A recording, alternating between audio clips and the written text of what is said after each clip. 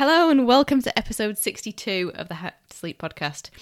In this episode, you'll learn why I stopped watching the news and how it helped me to improve my sleep.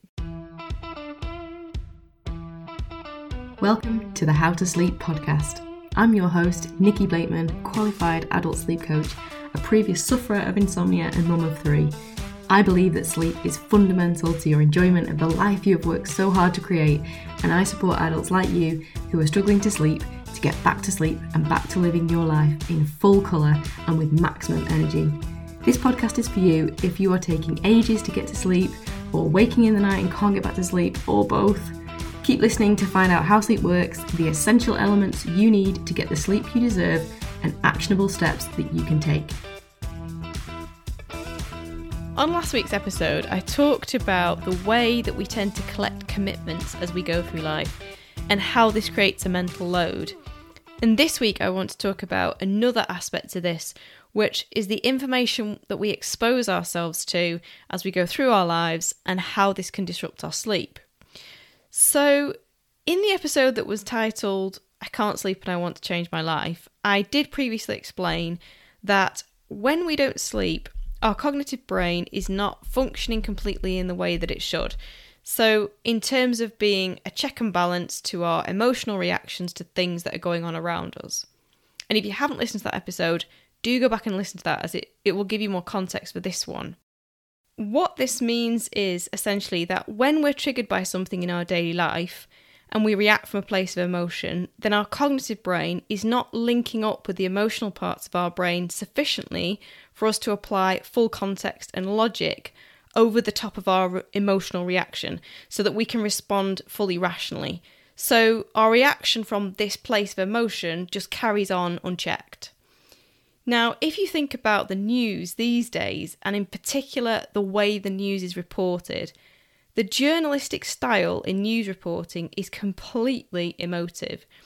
It's almost always never simply a presentation of facts. They always look for the hook, for the emotional charge that's going to get you to react to the story, so that when you watch it, it tends to spark some emotion, and sometimes really strong emotion. And if you'd had your full sleep, then of course you'd be able to watch the news and respond in context. But when you haven't had sleep, then you're reacting with the full force of your emotions. And being emotional is energetically draining. And when you have an emotional reaction to something, this often leads to other things like worries or feeling the need to problem solve or take some action. And that's even more of an energy drain.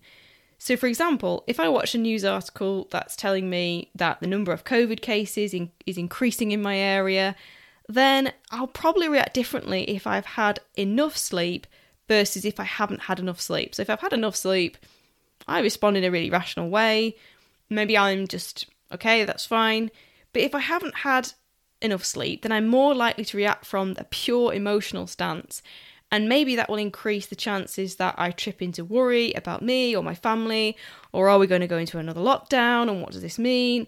And I can't help it, and that's the point.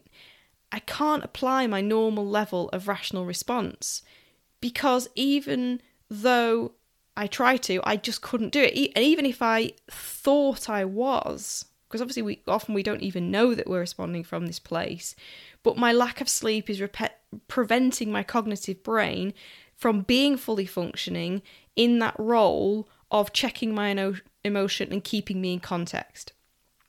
Now, that doesn't just have a consequence on the way I react. The energy that I expend on processing all this emotion and the subsequent worry is increased, and it's draining.